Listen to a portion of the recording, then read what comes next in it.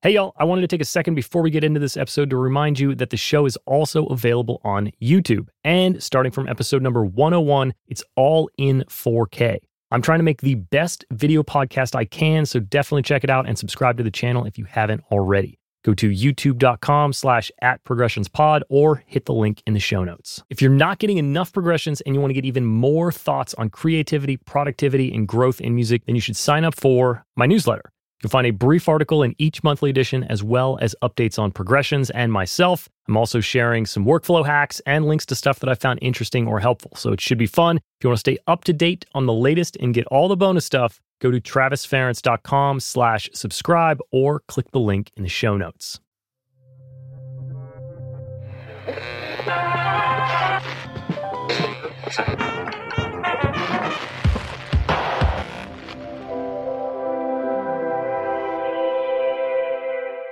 Hey, welcome to Progressions, Success in the Music Industry. I'm your host, Travis Ference, and this is episode number 16. So this week, let's talk about perspective. Have you ever stepped back and looked at the perspective you have of the things happening in your career?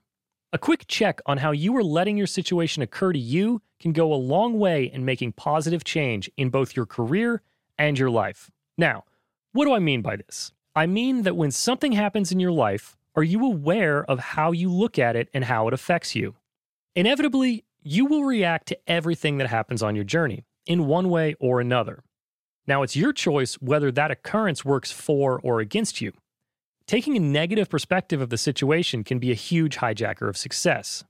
You probably think this sounds like it's as basic as glass half full, glass half empty. Well, it kind of is. If you are taking a negative view of the experiences around you, that energy will feed into your thought process and hold you back from your goals. You will eventually grow to live out that negative path. Let's jump back to something I mentioned in a previous opening. Your mind likes to be right. If you believe that your career is at a standstill, then the way you experience your day-to-day life will reinforce that belief. Why? Because like I said, your mind likes to be right. And the way the world will occur to you will fulfill that belief, for better or for worse. Here's an example of how your mindset can affect the way something occurs to you. Let's take the way a news story, book, or interview might be taken differently by two different people. Both people will experience it in a way that will reinforce their preconceived notions of the topic. So, with that in mind, let's go back to the initial question. Have you ever stepped back and reflected on how you are perceiving your situation? Is everything happening around you happening to you? Do you view yourself as a victim of everything?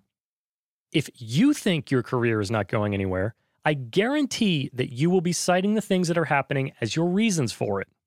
So, on the flip side, imagine a world where things aren't happening to you and that the world isn't working against you. In a world like that, you aren't complaining about mix recalls. Instead, you're excited that you get to mix a song. You aren't frustrated by distracted crowds at your show. You're energized about having the privilege to perform for the 10 hyper-focused fans in the front row. Not getting a gig is no longer a career-ending moment, but instead a moment to be thankful that you had a chance at the gig when many other people didn't. Flipping your perspective on everything to have a positive spin not only makes you feel better, but it keeps you focused on your vision and feeling like you're making progress.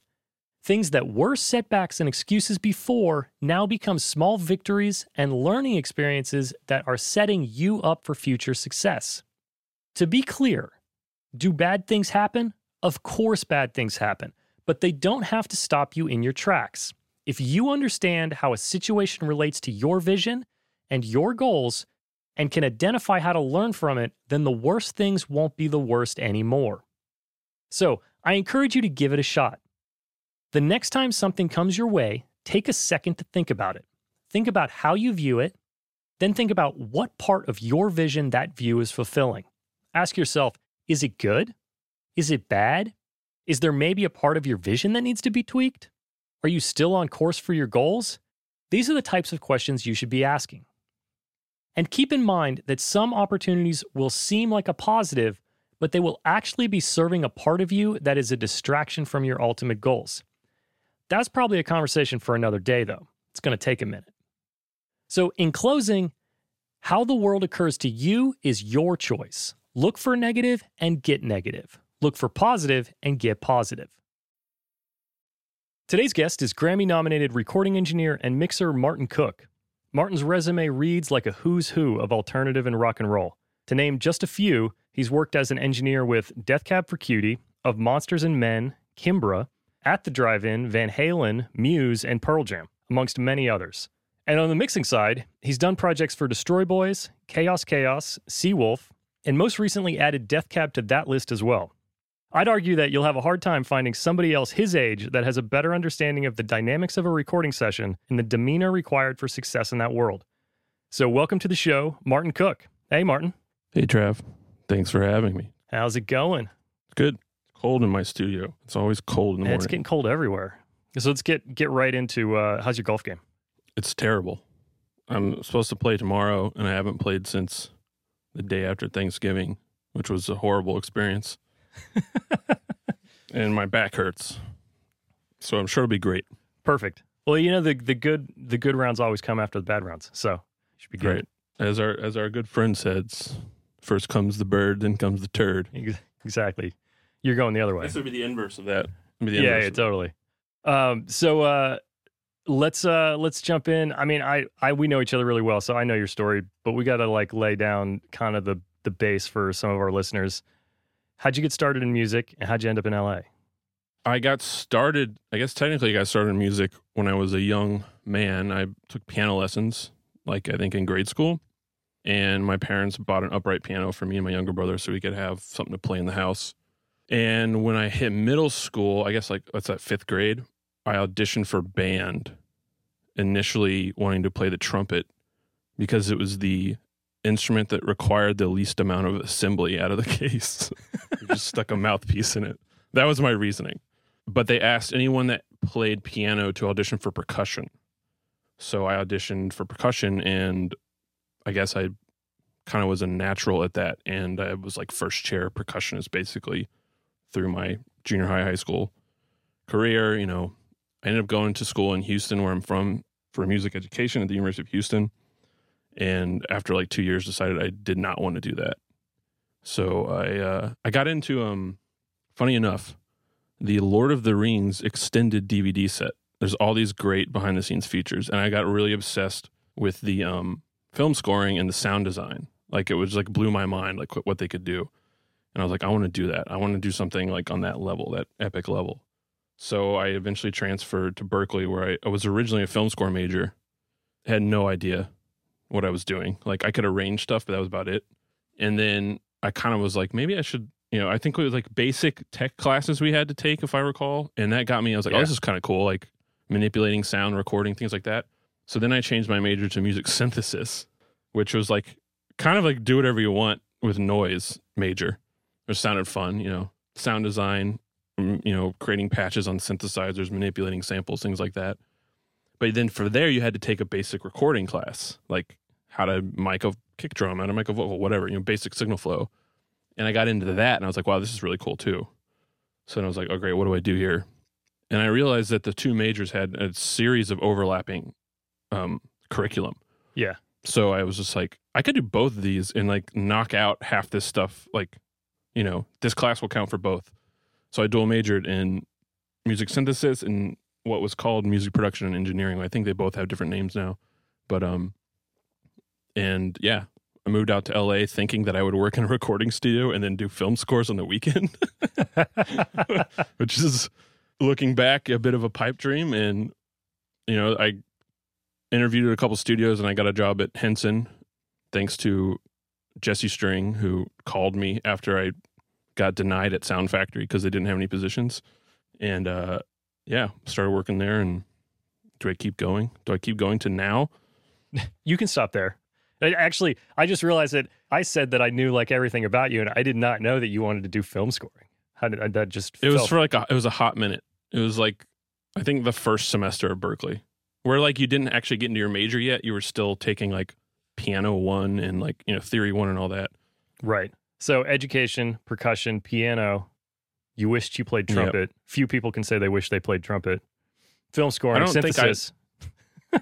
Yeah, I don't think looking back, I would say I wish I played trumpet. It was just I remember sitting there in the 5th grade when they're like filing kids into different instrument groups and they're like showing the different instruments, and like the band director pulls out a trumpet out of the case, and all he does is he pops a mouthpiece in, and then he pulls out like a bassoon, and it takes like 30 minutes to put together, and it's in this giant case. And I'm like, it was either that or flute. I was like, I'm not gonna play flute. That's a girl's instrument. That was my 5th grade mind. But yeah, I mean, I played in orchestras and stuff when I was in Houston. I played in the ballet and the opera and the symphonies. I did the marching band and the whole thing. I was hardcore into drumming for a long time. Like, I didn't have a social life in high school. I went home from school and I played my drums all day, like all afternoon. Let's jump back to when you got to LA, you went for a job at a recording studio, but you were also a synthesis major. What made you lean that way? Was it the way that the programs were developed where it was more of like a path, like, hey, you're going to get a job in a recording studio, and like on the synthesis side, like you decided not to pursue that? Like, how'd you end up recording studio versus like synthesis keyboard player producer? I think that was because when I started working at Henson, I didn't have a day off for 90 days and I worked nights the entire time. And I quickly realized that if you were going to work at a place, with the caliber of Henson, then there was no time for anything else. Like, there just wasn't. It was like 90 days straight before I had a day off. That is amazing. And I was working 5 p.m. to whenever, sometimes midnight, sometimes 8 a.m. the next day when the day guys showed up, depending on the clients. I mean, that's just what it was. And there was no time. That's how it happened. How many rooms do they have over there for people that don't know? When I started there, I guess it was 2007. See, A was fully bookable, B was fully bookable, C was locked down by John Shanks. D was fully bookable, the mix room was fully bookable, and then we had Wendy and Lisa upstairs, Lester Mendez was upstairs at the time, then we had Randy Jackson in the basement. Not the basement, I mean, that sounds bad. There's these studios in the basements that were old mastering rooms, they converted to production rooms. Randy had a room down there, Red One was down there, so we catered to like, Nate Jenkins was still on the property. Alex Gibson was still on the property. So, we catered to everybody. And when I started, there were 5 runners at a time. A full runner staff was 5 people. No, 5, like, yes, full staff, 5. Right. So we'd have 2 people there during the day. And then at night, one dude was, night guy, senior runner, and, basically night manager, and the other 2. So we were running like one person would basically cover like 3 to 4 clients depending on how busy it was. Oh, wow. And you just didn't stop. So yeah, lots of rooms, 4 bookable rooms and a bunch of lockouts. And I believe it's still like that. I haven't been over there in a while, but it's still pretty crazy over there in a good way. Yeah, I mean, it's amazing. I definitely think it's one of the big studios in LA that stayed really, really busy and always packed, and is always a favorite of artists and always a favorite of engineers, producers. So yeah. What was the road like there? I mean, obviously, for people that don't know running's like, you're going to go get everything. Maybe you're going to help set up some sessions. Probably not. You're basically an intern. Yeah. Like, you're basically a paid intern. And, I mean, running over there was intense. And, like, I kind of knew that going in. They run a really tight ship over there. And for very good reason. It's not easy. It's not fun a lot of the times. But they want you to be able, like, the way that Henson would work was like education started at the running level. Like, they never hired from without. It was only promote within. So once you ran for a couple of years, usually it's like 2 years, which I knew going in. Like, I knew all of this going in based on people I had talked to. I had talked to some other alumni that had come out to LA, people that like you that were out here before me, like Jesse, people like that, Jesse String. And I knew that going in. So like, they educate you from day one. And the idea is that, like, if you can't figure out someone's food order and get that correctly, how are you going to be trusted to patch something correctly, Right. Or to recall something correctly, And the good thing is, by the time you're a staff engineer there, you know everything about the system, like where the pins are, where this is, where these mic cables are, where, how everything works. And the whole point is just to keep it a extremely fluid machine. And, I think that's why Henson has had such success over the years. And obviously they have the pedigree because it used to be A&M Studios, but they also have great management that just run the place really well. And it's all systematically built for success there. They don't let people slack off and just get by as far as staff goes. Right. Well, yeah, there's the big studios, I think they really push attention to detail And when it comes down to 100%. the sharpened pencils seems like a stupid thing to address, but like if you don't know that every pencil does not need to be sharpened, then you're going to miss when things. You're doing we're talking about like pre T-Boy Audio, pre all these like online, like we're doing handwritten, like thick recall packets for mixes, like almost every piece of gear in the room marked by hand. And if you don't have a sharp pencil to notate like where the knob is on an 1176 or something, then it's so frustrating. It's super frustrating. And you understand that. And then you know why you spend so much time making sure all the pencils were sharp when you were a runner. Do you remember when you first started to make that transition into assistant engineer there? What were your first gigs? Were they like big pressure cookers? Well, it's funny over there because they throw you in the fire like towards the end of your running time. That typically, sometimes, like I think my first assisted, like when I was an assistant on a session, I was actually only a year into running, and I think it was like, if I recall, it was some last minute thing, and all the other staff guys were either booked or unavailable, and I was like almost senior at that time. I was maybe like one step away from being the senior guy, so they just were like, you're going to do this session. And is the senior guy basically the shoe-in for the promotion?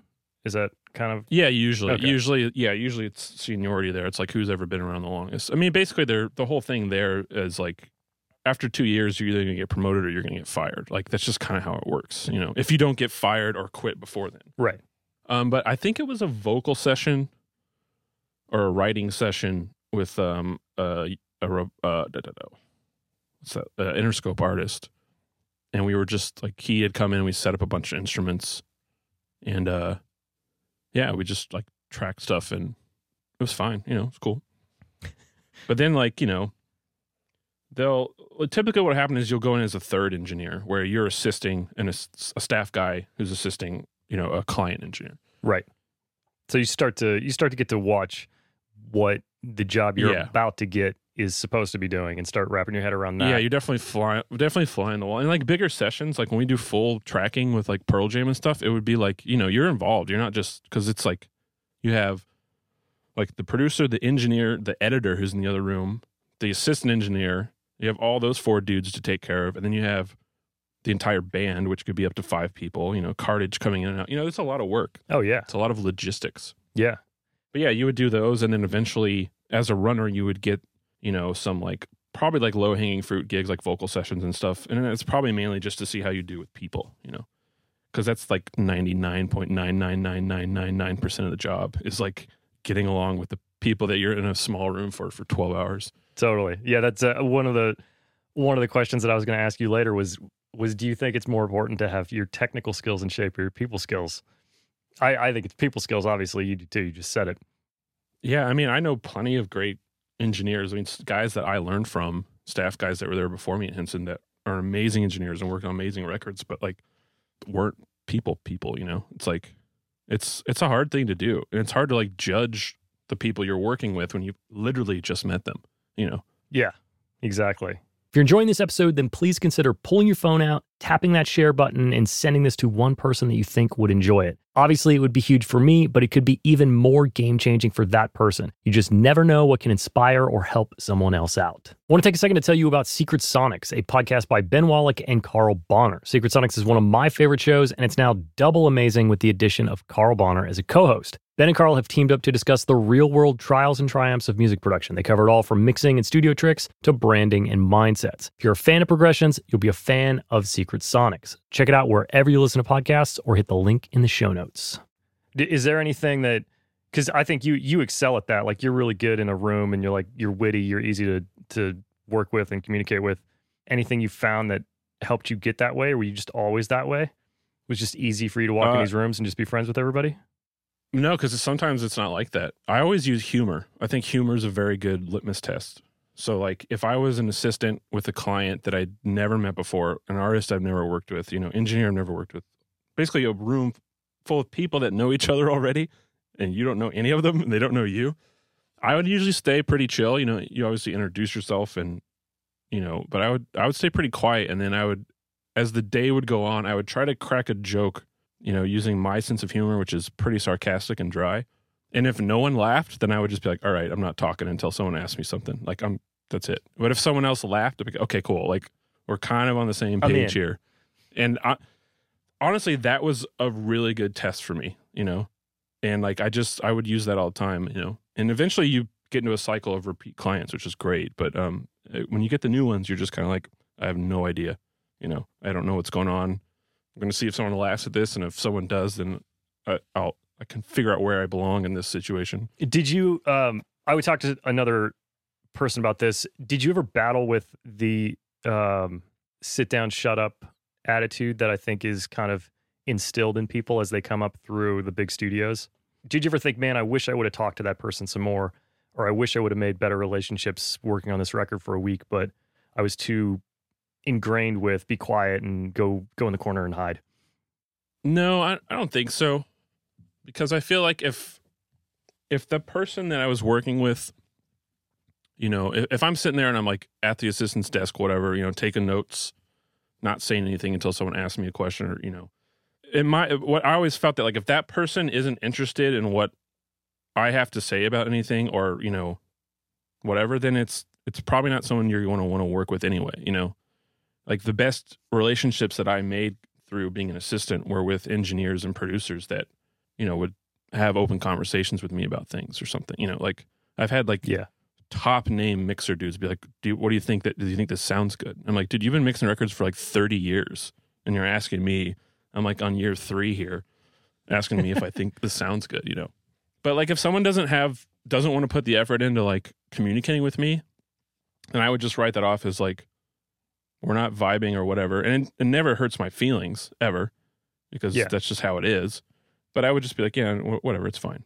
But I made plenty of relationships with, you know, I got asked to be on sessions like with repeat clients all the time. And that's what you want, obviously. But I never, I never took it personally. I mean, I think one thing I always say to people, I think mixing more than engineering, but it's like, sometimes you get these new clients and they're hesitant because they're like, well, I don't know if you're going to click with our sound, or like, can we do a test mix, whatever, you know? And I'm always like, I don't want to do test mix, but I'll mix a song for you. And if you don't like it, we'll get it right. I was like, you're not going to hurt my feelings. This isn't my song. Right. I'm not going to take it personally. You know what I mean? And I think that's just something that you kind of have to understand going in, is that, you know, if I was the songwriter and I was writing a lyric and someone was like, that lyric sucks, I would take that personally, because that's a personal thing. But if someone's like, I don't like that reverb on the vocal, I'll be like, cool, let's try something else. You know, like, it's not my baby. You know, like, I'm not, you know, I'm just trying to help deliver it. That's all. Oh, dude, I totally agree. And I think anybody that is mostly mixing, but engineering as well, you have to get past that, because you do take it personally for a while. You know, when you first start, mix notes come across as just like really aggressive and offensive to you. But you're right. It's their song. You're just trying to make it better. It's not about like your snare sound. It's about their snare sound. Absolutely. You know? And, you know, I think if you try to make it your thing, unless someone goes, we like what you did on X song, can you try to do that on this, you know? Unless someone specifically asks for it, it's not like, you're not trying to reinvent the wheel here, you know? No. And I tell that to clients all the time, like when new clients, they're like, especially for mixing, it's like, there's typically 2 ways I do a mix with a new client. And this is what I'm telling them. It's like, either you're really happy with where you are, but you can't really get it over the finish line. You just need me to enhance what you've done. Yep. Or you don't know how to get it from, you know, basic tracking to this kind of big picture stuff. Getting into another world. Like they're stuck there, and that's your job to help facilitate that. And that can be really difficult, especially, you know, because then you get into like production decisions and it gets a bit blurry. But it happens every once in a while. And you know, basically, like, it's 2 things. It's like you're either trying to do the last 5% or you're doing like 95%. Yes. Well, and I think the pendulum really swings to the last 5% as you move along. I mean, some of the artists that you've been working with over the last few years, they're giving you what they believe is done, and it's like you said, your job to take it the last 5%, look for those little issues, balance it out the way it needs to be balanced. You're just caressing their vision. It's like the kids that are starting out and you start mixing, like, you know, your first records, you do so many more things that I think like feed your own ego to a certain extent. Oh, absolutely. But you're also dealing with people that don't they don't know what they want, and they never finish the song. So it's like when you're new, you can kind of feed your mixer ego or your engineering ego, and it works out. But then like once you kind of break through, like you need to put that stuff back in the closet because people are giving you stuff that they really believe in. So Totally. Yeah, I agree with you completely. Let's just really quick just run through your transition from leaving Henson. You went on to work with Rich Costey. Now you're freelance. Like, let's just run through that for our audience. How did that happen? How did you decide to leave a place like Henson? Well, I actually kind of had a game plan going in. I had a pretty long planned out arc, like when I first moved to LA. Like I knew I knew I wanted to work in a studio and do that whole grind, because to me it was like going to grad school, you know, like sitting there next to people that are making records for 30 years is like, you'll never experience that anywhere else, you know. Right. So I knew that going in, and I knew that I'd be a runner for 2 years, because you either quit or you either get fired or you get hired after 2 years. And luckily I got hired. And when I became a staff engineer, I was like, all right, I think I'm going to do this for like 4 years. And when I got to year 4 as a staff engineer, I was like, all right, this is year 4. I need to start like thinking about how I'm going to go into the next phase, which was and I knew that I wanted to go work in like a designated kind of team situation. Yeah. After that, like working for a producer or working for an artist, or, you know, finding one person to work with after that. And I just, that year 4 of being a staff engineer, I started emailing clients and just looking for like, hey, you need help with some editing or something, like outside of Henson, trying to pull work outside of that, even just doing it in my apartment. What was their opinion on moves like that? Henson? Yeah. Did they promote that? Yeah, I mean, were you underground? No, they wanted you to succeed. Like they wanted you to eventually work for someone and go. Like that was, you know, and then come back as a client. You know, that was the whole plan.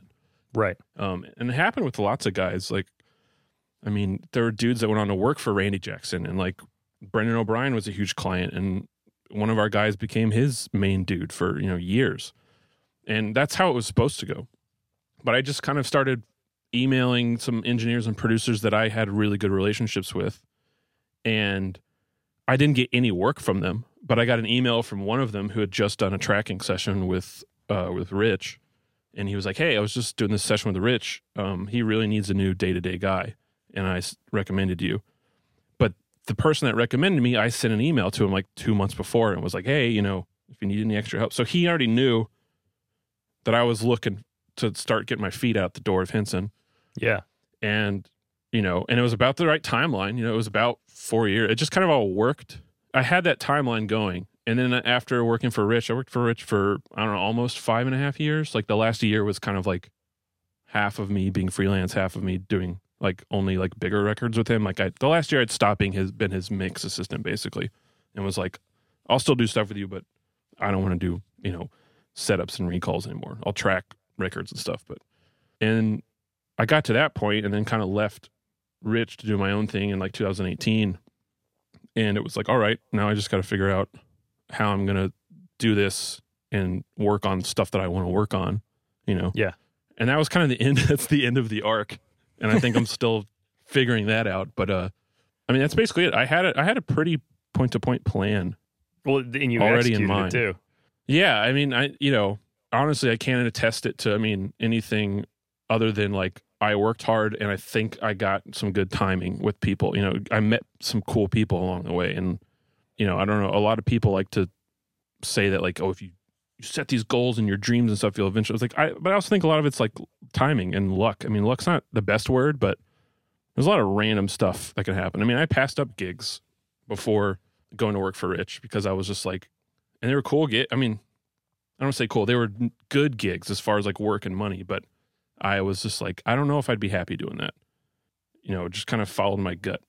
I guess that's my overall general thing. Just follow your gut, you know, like don't do something like if you have to second guess whether you should do something or not, you probably shouldn't do it. I'd agree with that. I mean, I think every time I've gone against my gut, I've ended up wrong eventually. 100%. Yeah. 100%. Oh, so that goes from anything from like saying yes to doing a 1-day session to like mixing to, you know, saying no to someone who like you could have worked for the rest of your career if you wanted to, you know? Yeah. Which I definitely did do.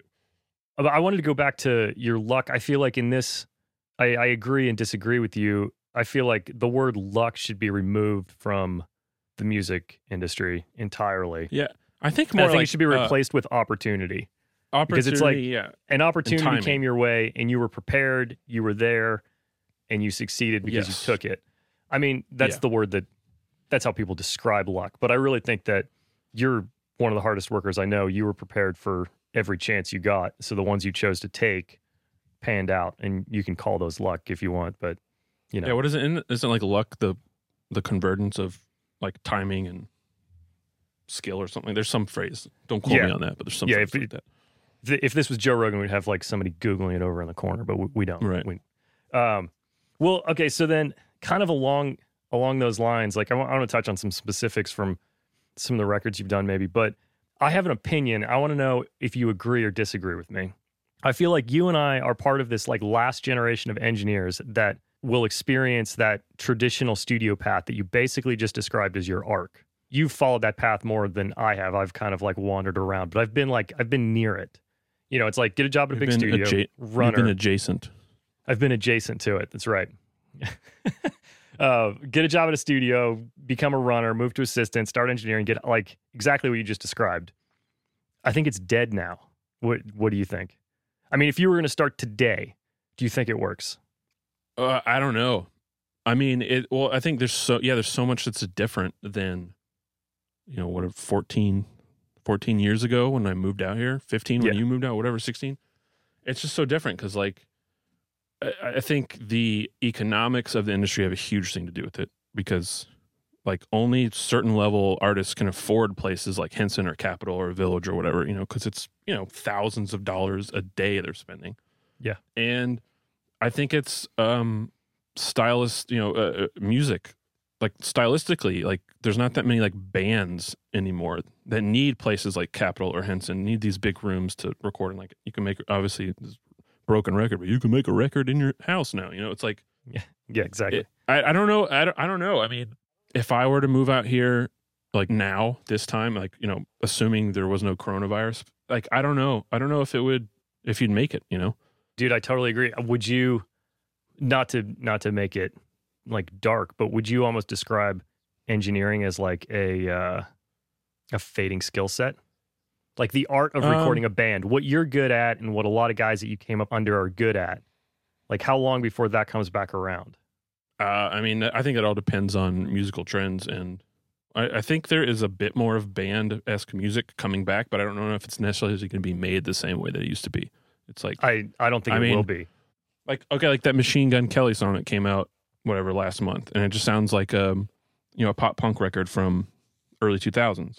Yeah, like a Blink record, you know, which is cool and all, but like I doubt he made it like a Blink record. Like I doubt they went in the studio and like hashed it out and then overdubbed. You know what I mean? Like a traditional band record, right?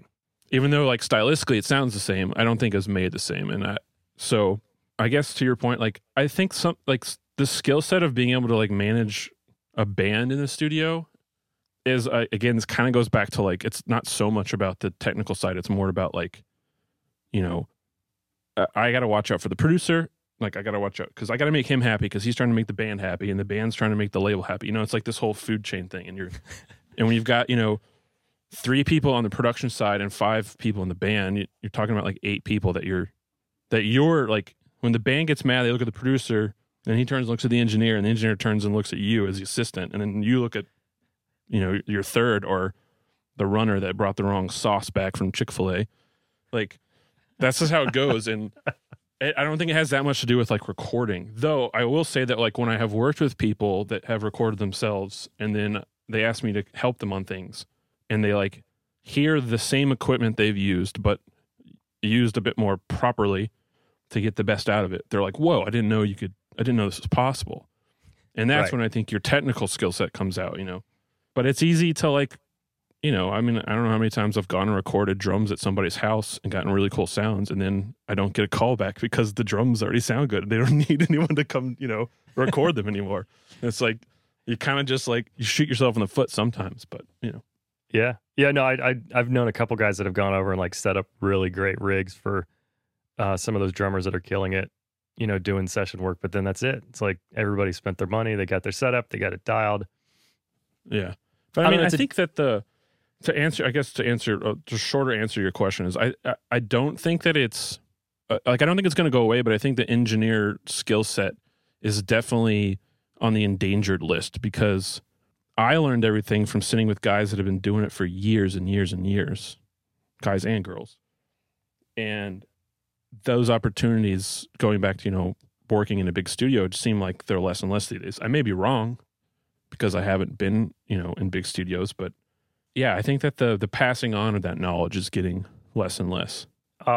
Yeah, I totally agree. I feel like engineering is becoming absorbed by everybody else that's involved in making the records. I mean, now you've got like session players getting their own guitar sounds, which is fine. I mean, they're getting great sounds and whatnot, but it's becoming the first job that is being replaced by somebody else. And at the same time, like, I think that it requires people that want to be an engineer to kind of approach it differently. Like, people just need to adapt a little bit and kind of just understand that you need to find where you fit into this new puzzle, because the system is not what you thought it was when you came here, or it's not what you read in the book, or it's not like Mixerman Diaries or whatever it is. That system's gone now. So I think it's just important for people to find where they fit. You know what I mean?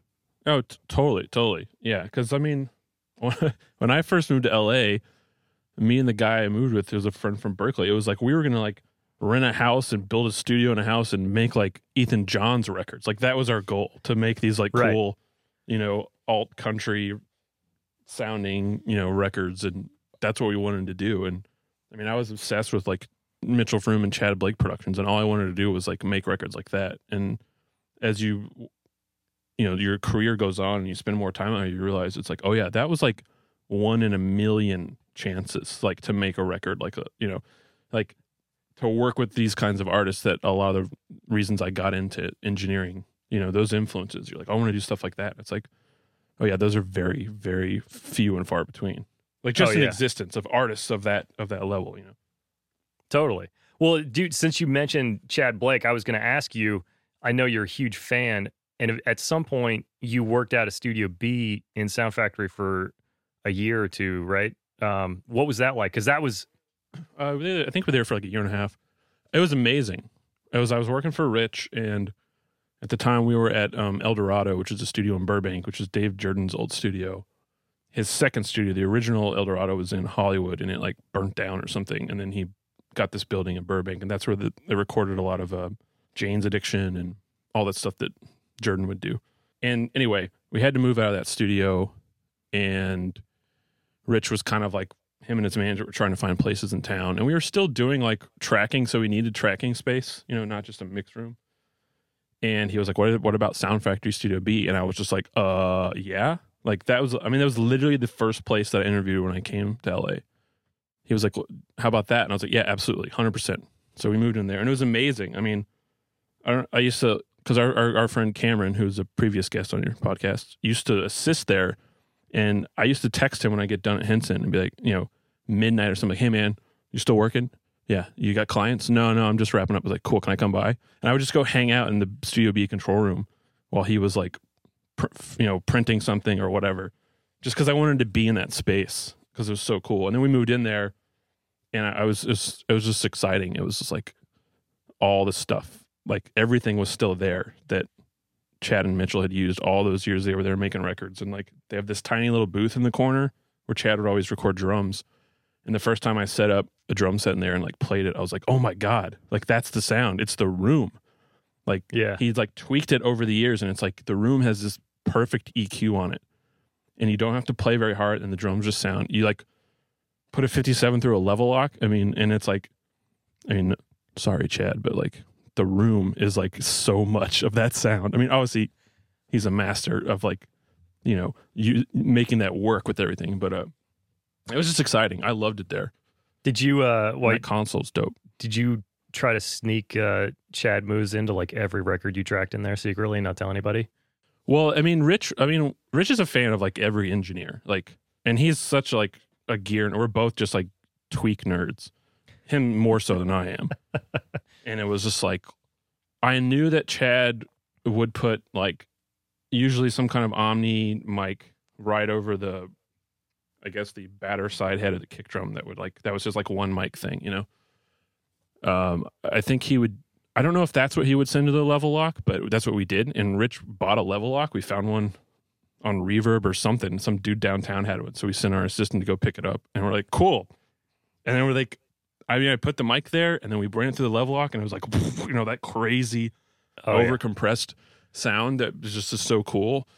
And I was like, that's it. That's how it works. So we tried it. I mean, the first record we tracked there was At the Drive-In record, Inter Alia, and we didn't put the drums in the booth because Tony's drum set is way too big. So we had to put them in the main room. But I really wanted to do, like, I'm pretty sure we recorded the level lock anyway, even though it wasn't the right, you know, it wasn't where it should have been for Chad. But yeah, we definitely tried it. We definitely tried it a bunch. But obviously, like, you can't do that on like At the Drive-In's probably good because a lot of things are distorted on those records. But you know, you wouldn't be able to do that if we were like working with Birdie or Kimbra or something. Right. Yeah. That would have been that's awesome. So that kind of came like full circle for you. That's dope. I mean, it was just like it's like I've had a couple things like that happen to me since coming out here, or since being in music, and only like I would say twice that's happened. And they're like these moments where you're just like, oh yeah, this is why I like doing this. Like this is what I get out of this. You know? Yeah. Well, you've got like, you know, it's a roller coaster, and you've got ups and downs, and I find that like the projects that I really love are the ones that kind of drive me through for, you know, years. Some of my favorite records that I've done, I'm always like going back thinking about, oh man, that was great. I just want to do a record like that again. So, oh yeah, absolutely. So let's talk about the time that you spent with Rich, who's obviously amazingly talented, top call mixer, as well as a producer. Watching him mix and having to be his mix assistant and do the recalls and handle, you know, a lot of that assistant work there. Did that change the way that you wanted to mix, or change the way that you wanted to work? Did you like pull things away from that kind of were like mind bending for you? I think that I didn't pick up like I don't mix like Rich does, for definitely. Like I'm not, you know, a clone of him.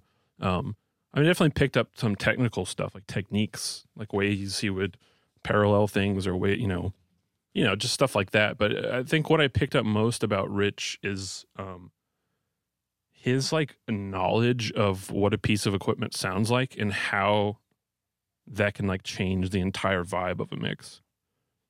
And that would be, and mostly like mix bus stuff.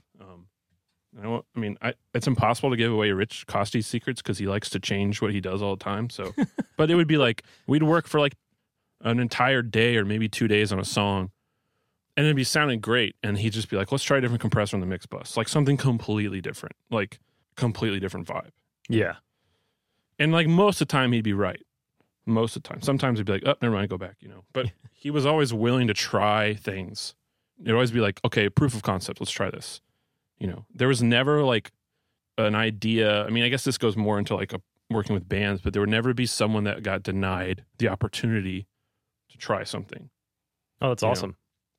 Know? And it would fold back to his mixing, you know, because I think in his head he'd be like, I know we've been sitting here with this compressor on the vocal for a month that we've been mixing this album, but let's try something else, you know. At first it was frustrating because I was constantly repatching and constantly like re-notating all this stuff. But then I realized it's like, oh yeah, no, this is making it better. Like he's absolutely, and just to know like what he could go. I know I'm going to go to an 1176 instead of a distressor, and I'm going to set it this way, and I know what it's going to do and how it's going to change the impact of the song. And he was really good at that. Like I never worked with anyone else that like changed stuff so much, right? But always for the better. Usually the mixers I assisted were always just like, this is what I do, and it would be great, you know. But like that was his value of just like. There were no like real rules. I mean, obviously he had like a set way of doing things, but it was like, that wasn't it. You know, there's always ways to change things. But yeah, and you know, I think I'm trying to think of answering your question a better way. It might be shorter. It definitely like the obviously technical things, you know. Yeah. Like I still use a couple tricks that he would use, but it was more of a like approach stuff, you know. Right. Well, you guys did a bunch of records, some mixing, some producing and mixing. I guess maybe a better question is, like, on those projects that you guys were seeing from start to finish, you also moved studios like what 2 or 3 times. You built the studio temporarily in Iceland. Like, are there big takeaways from like running a project like that and being in the hot seat for the entire thing, and logistics of like getting gear to another country or making sure that we can do recalls at night while we're tracking a band during the day, like that? Anything in there? Like, do you steal tricks that you use in your day to day that keep you organized? Like flowing? No, because Rich wouldn't do any of that. Like logistics was not his thing. You know, that. Sorry, Rich, if you're listening to this, but that was like my job. It was like I'd get like an email that was like 18 forwards deep from his manager, and it's basically like, so when's all Rich's gear getting to shipping to go to Europe? And I'm like, we're going to Europe? Huh? What did you do to make it through those situations? I think it's just my personality of being organized and on top of things. And like, again, I think that comes out of my time at Henson, where it was like, you were always 5 steps ahead of everybody. Like that was your job. Right. You know, it was like, all right, it's 11:45.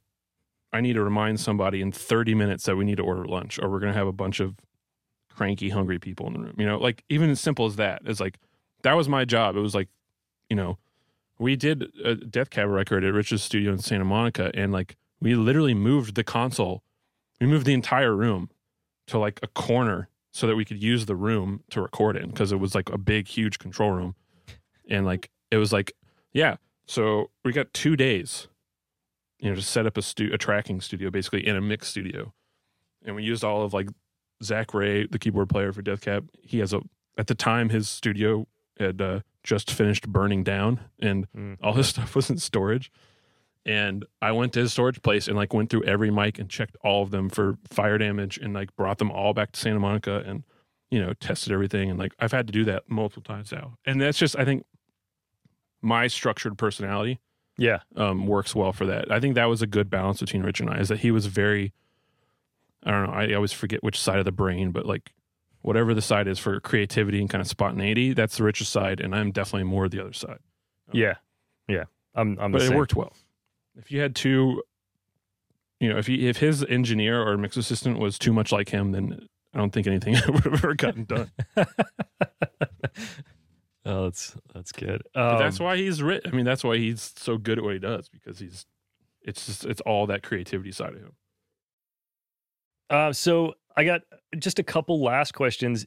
I mean, I guess we've touched on a lot of this, but do you have any specific tips for like a kid that wants to break into engineering or break into mixing in 2021? Is there like a first step that you would be like, you gotta do this? You probably don't know it, but you gotta do this. Man, that's a good question. I think on the mixing side, I think understanding how to like really listen to things. And I mean that in like obviously whatever you're working on, but obviously like listening to references and like stuff, you know, and understanding like what that sounds like wherever you are. I mean, I'm in like my 4th studio at this point, between apartments and like builds in my old house and then now in commercial places. And I feel like just now I'm like, oh yeah, I can listen to mixes and hear the room I was in, you know? Yeah. I understand like the choices I made. And I think that's such a huge thing. And then this maybe gets more into like the technical side of it, but like understanding like the decisions you're making and how they're actually like impacting the song. Because like your room, if your room sounds like crap, you're going to be making all these weird decisions. So like, like knowing that, being aware of what's going on in the mix. And I think the only way to do that is just to do it. Like, unfortunately. Yeah. Like I feel like I'm just now figuring that out, and I'm on like year 14. Yeah. As far as engineering, I don't know. Like, I think again, you just got to do it. It's like, start recording stuff. I wish I would have started recording random things more at the beginning of my, you know, arc. Like I didn't do much guerrilla recording, mostly because I was working all the time at Henson. But I think now if it was like, buy a couple 57s or whatever and an Apollo and like learn how to like make do with what you can, because you can get cool sounds out of anything these days. It's just like there's no excuses for not necessarily like quote unquote pristine, clean sounds, but you can definitely record stuff that sounds like music very easily. Oh yeah. I was going to go back to the learning to listen. It takes so long, and it kind of, what you were talking about with Rich, with like the characteristics of the equipment and picking gear that he thinks is going to influence how that song feels, is like another level of listening that, it's like, it's just, that's decades. Like I think maybe I can do that. Like maybe now, or what happens to me a lot of times, I start a mix and like I'm doing my thing. Like I have pretty much a general like same setup I use. I don't have a ton of gear, but what I like on certain places. Yeah. And if it seems like I'm struggling to get a mix going, I'm like, my brain's like, there's something not right. Like something in my setup is not what it normally is. Sure enough, I'll find it like, oh crap, my bus compressor was in bypass the time, or like my parallels are wrong. They're not like something imported incorrect. And like, I can tell when something feels wrong in my setup now. Because it like feels I've been harder. using it enough. Yeah, I'm just like, why isn't that coming through? And it's like, oh yeah, right. Yeah. And I think that's part of that learning, of learning like what the gear does and like how it affects the music, not just like technically, but like emotionally and all that, because it's really what it's all about. Yeah. That takes a long time. How do you feel about some of the stuff that you're hearing and the bizarre ways that people are doing it coming from like the traditional world?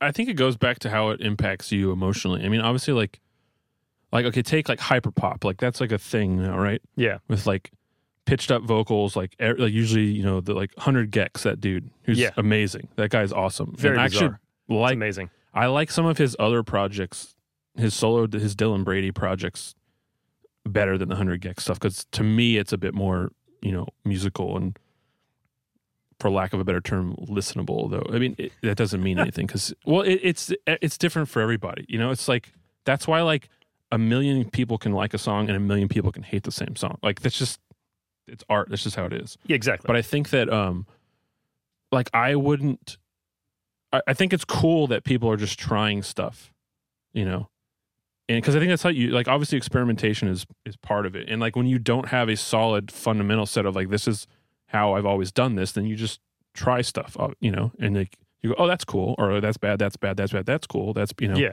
You go through different things. I don't know. Part of me wishes I had that, like, what's it called, beginner's mind, Yeah. Like whenever you do something for the first time, it's always the best.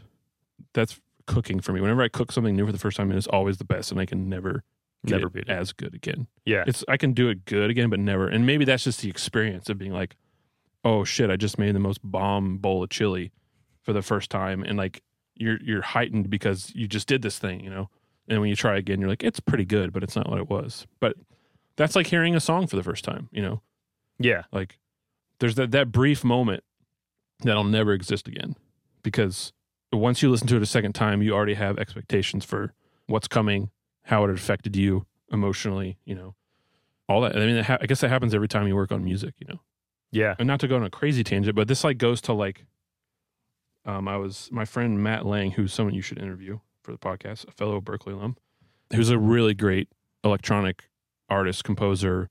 He was doing like a, Instagram ask me anything kind of thing. Someone was like, I asked him something about like, how do you get to the point where the mix is like not quite there yet, or it's not really connecting? And he just responded with, the song's probably not very good then, or something like that. Like, it's probably not the mix, it's the song. And I just replied to him and I was like, preach. Like, it's absolutely true. Like, oh yeah, doesn't matter how good your mix is. If the song, if you don't connect with the song, you don't think it's good, and you're not enjoying it as a song, then like it's never going to be great. That's just unfortunately how it is. Because there's plenty of great songs that are mixed terribly. That are, oh yeah, this song always awesome. wins. And on the flip side of that, if you don't like the song, but I like the song, my mix will probably be good, and yours won't. Like, you also have to like absolutely. You have to like absolutely. it, and it also there has to be a bar. There is a bar of, of quality that the song needs to be. But yeah, it needs to connect with the person that's working on it. Do you ever find yourself like, do you ever force yourself to go way outside of your box? Like, I'm going to do something that I would think is ridiculous, and I'm going to see if I can make it cool. I think I have before. Every time, and this goes back to trusting your instinct. Every time I've tried to, especially in a mix, like tried to mix differently than I would have, like make different non-instinctual choices, it always backfires. Like, I want to make this more like mid-rangey and lo-fi, weird alternative, and I'll send the guy that I've mixed for 5 or 6 songs already, and he's just like, yeah, it's real mid-rangey and distorted and not really. And I was like, in my head, I'm like, that's exactly what I wanted. You're like, I nailed it. And I'm like, oops. Well, the fun part I think and I try to do this every mix. I fail sometimes, but I try to do something new every mix. Like one thing. If it's a vocal effect, or if it's like, trying a different compressor plugin or a different EQ or a different approach to like working on an instrument or whatever, something, just one thing. I just try to do one thing, and it either works or it doesn't. It's like, oh, that's cool, and then you bank that, and you're like, okay, that's what that does. I would say most of the time it doesn't work, and I think that's just part of experimentation. Like you get lucky sometimes, and then sometimes you'll spend an hour on a thing, and you're like, as Rich would call it, flanging the bass, which is a long tangent story, but we would go down these flange the bass moments where, you're like working on something and then you realize that you're not really doing anything good, Right. But that's the proof of concept, because if you don't go down that path, then you'll never know if you may discover greatness. You may, but you'll never know if you don't take that path. Oh, yeah. Yeah. Well, I think just the comment you made earlier about how when you guys were making a record, everybody got to try their idea. There were no ideas that were shut down. And I spend so much time, in rooms with songwriters and producers. And like, I find that when somebody makes a statement along the lines of, there's no bad ideas in this room today, like whatever comes to mind, just like throw it out there. Those sessions always end up to be the best songs, because I'm not saying people need to hear that sentence in order to be a good songwriter. But when everybody's willing to hear every idea and give it a shot, and then you can be like, hey, you know what? We would have never done that if you hadn't suggested that ridiculous thing, or I would have never used that word, or I would have never distorted that, or whatever it is. So everything. And sometimes you come across something like on the way, it's like, all right, let's try this. And you're like, okay, cool, I'm setting this up. And it's like, all right, let me plug in this guitar pedal into this pedal. And then someone plays something before you're done with the next pedal, and they're like, whoa, what's that? That's happened. There was a song, we worked with this band called Powers, and we were tracking at Sound Factory in the booth drums, and great drummer Sarab Singh came by and did his thing, and we got to like the last song of the day, and I was like, let's just get ready for tomorrow, and we'll hit this tomorrow. So I'm like, the band had used a Queen sample from Another One Bites the Dust, like the beginning of Another One Bites the Dust, as the loop for the demo, which obviously we couldn't use. Right. So we went to like recreate the sound, and it's just kick, snare, hi-hat. It's super simple. So Sarah was like done for the day, and he took off, and I was like working on basically the snare drum tuning. That was the thing. And we had this really cool old like 1950s Ludwig 6-lug snare. That was awesome, but it never stayed in tune because it was just old, and like the rods were all jacked up, and so I'm like trying to get it right. Anyway, I end up changing heads on the drum, right? I'm like, I'm just put a new head on this. It's a bit beat. So I just take the drum down to finger tight on top. And just as a joke, I hit it. And it like hits that level lock mic like perfectly, and it just goes like boosh. And like Rich gets on the talk pick, and he's like, what is that? What is that? Like the band, Mike Mike Del Rio, who's the writer, singer in the band, him and his girlfriend Krista are in there, and they're like, that's amazing. And they're like, just play the beat. And I'm like, and they're like, great, we're done. Like, we made a loop, and like I'm on that song, and I get an $86 check every year from the union because I got on some TV show. But it's like, like you never know what you're going to come across. That's not a perfect example of let's try this. And it was like, let's try to get that snare sound. Well, it was a happy accident. You didn't have to my hit intention that was drum. like, let me put a new head on. Yeah. And then it ended up being that was the snare, a completely loose drum head. a beat up drum head on this old snare drum. Just the way it hit that microphone, it was perfect, you know. Like, and maybe awesome. if we didn't have the Chad Blake thing set up, it might not have sounded like that, you know. Yeah. All right. So in closing, I got one more question, which is the one I close everybody out with, and that is, what is your current goal, and what's the first thing you're going to do to go towards it? Or I guess, you know, you said you didn't really set a lot of goals. You had arcs. What's your current arc? What are you doing? Well, I mean, I guess to be fair, when I started my transition from working for Rich full time to like trying to go freelance, like, you know, I was doing mixes, you know, on the weekends when I wasn't working for Rich or whenever I had downtime, which wasn't much, but I was like doing stuff at home, you know, trying to expand that. And I always had like, my first thing was like, okay, I'll do anything just to make some money and get experience and whatever. And I quickly realized like, that's okay. I'm frustrated doing anything because some of the stuff I don't like, and I don't want to work on things I don't like, blah, blah. So you get the next step, I think, was like, I told myself, I'll work on something that I like, that I think is cool, you know? And then it's like, okay, now I'm going to work on things that I think is cool and maybe other people will think are cool, you know? Right. So I think I'm at the point now where it's like, and this year is a bit of an asterisk for everybody, obviously, because like the lack of work and stuff is kind of forced you to do things that you probably wouldn't normally do, just, you know, keep the lights on. But I'm trying to be in that mode of like, if someone sends me a rough mix or a demo, you know, like to follow my like gut instantly, you know, because I've heard a lot of bad rough mixes of stuff that I think is really cool. And I'm like, yeah, dude, I'll totally produce this or I'll totally mix this or whatever, you know? So I guess whatever I can do to keep myself, I think, artistically satisfied and financially satisfied at the same time. I mean, obviously that's like fine balance. Yeah, it's, you know, it is. It's a pipe dream, obviously. Like you know, you can't do it all the time. I'm just trying not to do things that make me frustrated with what I do. Right. If that makes sense. Because I don't want to get to the point of where I'm like, oh, I don't want to go to my studio and work today. No, we're all doing like what we love. So the goal is to keep loving it.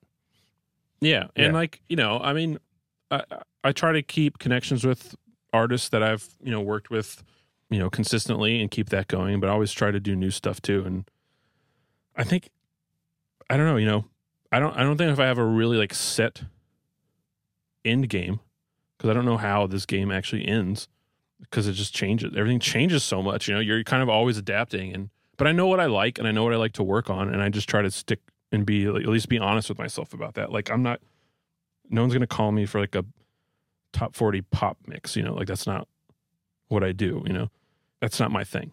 And I just try to stay what I think is in my lane and somehow make that work.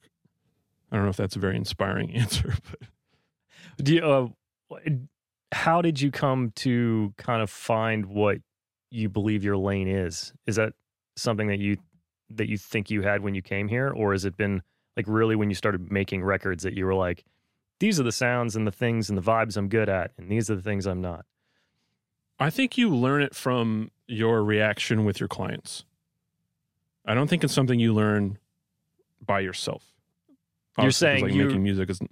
When your clients are super satisfied and they're like super energized, you know that that's the thing you do best. Yeah, and especially when you do it and it seems effortless to you, and then people are like, "Oh my God, this is the best we've ever sounded," or whatever. You know, I love that thing you did. I think that's when you're like, okay. I mean, it kind of sounds obvious when you say it out loud like that. It does, yeah. You know, yeah. It's like whenever you watch someone do something like, you know, going back to golf, when you watch a pro golfer hit a golf ball, you're like, God, they make it look so easy, you know. But it's because what they're good at, you know. Exactly. They're really good at it because they put, you know, and you get immediate feedback with golf. You know when you hit a good shot. But I think for me, it's been that. I mean, that's been my experience. I was never like, I'm going to do this thing. This is going to be my thing, you know. And I think over the years, as far as a tracking engineer, I think I just, with the artists and bands I've worked with, you know, I still have relationships with those people. Like, they're friends of mine now, you know. Like, when you get that kind of feedback from people, like, you're like, okay, these people trust me with the way that I've helped them make their record. It's like, that's what I do. That's how it happens. And with mixing, you know, when you get feedback and someone's like, I didn't even think this song was going to make the record, and that sounds great now, you know, then usually those are the songs that are the easiest to do. Yeah. Usually. Not all the time, but a lot of times, you know. I think that's what's guided me into my lane, is because I think making music is about collaboration. Like, you can't do it by yourself. You can't do it in a vacuum. No. That's the best for me, is like when you get at the end of a 12-hour day and everyone's like really excited about what you've made, you know, and it's just like that's what it's worth, you know, that's what it's all about. And it sounds cliche saying that, but that's what, you know, guides me. That's what makes me go home and like go back to the hotel or wherever I am in somewhere in a different country and sleep for 2 hours because I still haven't adjusted on jet lag, and get up and go back and do it the next day, you know? Yeah. I'd never thought about finding your lane that way, actually. When you said that, I was like, oh my God, that's like really, it is obvious, but I've never verbalized it that way or heard anybody else say it.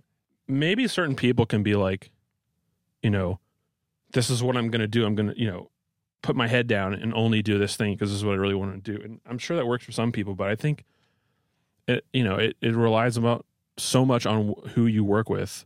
Yeah. And what you accomplish with those people, you know? Because like, if I mix a song for a band that like does really well, it's like I wouldn't have done that by myself because they had to create the song in the first place, you know? Like, yeah, there's all these other forces that are shaping you, and it's just understanding. It's like, oh, that was fun and easy and successful. Maybe that's what I should be doing. Yeah. If you're going against the current, you're probably not going on, you know, on the right river. Yeah. Well put. No, I agree. I think knowing where you excel and where people love you to be is like, that's like really the key to like a long-term thing, you know? Yeah. Especially if support of artists and collaborators, you know, like. Yeah. But you also, I feel like you got to going. wander around. You have to try a lot of things, you know, before you discover what that is. Absolutely. But absolutely. Like, I mean, I feel like I'm like just kind of figuring it out. I read a great interview with Tom Elmhurst where he was like, yeah, I've been doing this for 20 years and I think I know what I'm doing now. Yeah. He was talking about mixing on VR. He's like, I've been, you know, mixing on this console for so long, using these speakers for so long, and I think I'm just now figuring it out. And this was like an article from like, I think when he mixed like the second Adele record or something. So not that long. Not that, yeah. Relative to his career. It's a long journey. That's why everybody's got to just strap in, hold on, go for it. Yeah, but you know, it's worth it when you have those moments, you know, when you, especially when the records, like if they're big records that are going to be on the radio or whatever, and you hear something for the first time and you hadn't heard it in probably like 9 months because it's been done and it's been on, you know, sitting at the record label waiting to be released, and you hear something, you've kind of forgotten how you made it, which is the best. Yeah. Because it's impossible to listen to records after you just made them, because you hear like every string in the guitar and like you hear, you know where the bodies are buried. Totally. But yeah, it's enjoyable. I mean, I was driving, I don't know, earlier this year, and I heard one of the Seawolf songs on KCRW, and the intro came in, and I was like, I know this song. What is this? And then Alex starts singing. I was like, oh yeah, this is Seawolf. I mixed this song. That's amazing. But yeah, I mean, that's what it's about, you know. And if you get a big song and you get a fat paycheck, that's also awesome. But you know, yeah. I think if anyone gets in this industry trying to make money, then they got another thing coming. Yeah, they do. All right. Well, is there you want to let people know where they can find you, website, internet? Somebody wants to do a mix or hang out, be your intern? I do have a website. I think it's mcook.net, all lowercase, I think. That's right. I'm only on Instagram. That's the only socials I am on. I'm sure you'll put a link in the description below. There will be links. That's what the show notes are for. I pretty much only use my Instagram for posting stuff I've worked on and photos of my dog. So if you're into either of those, then you're in luck. This is the place for you. Amazing. All right, dude. Well, this was great, dude. Thanks for coming on. I enjoyed this a lot. It was awesome. Yeah. I feel like it was just one of our normal talks, but into a microphone. That's right. That's right. Over a beer or coffee. So that's it for episode 16. Thank you so much for listening. I appreciate every single one of you. Please like and share, subscribe, tell your friends, and jump over to completeproducer.net and hang out with us over there. We're having a great time. We'll see you next week.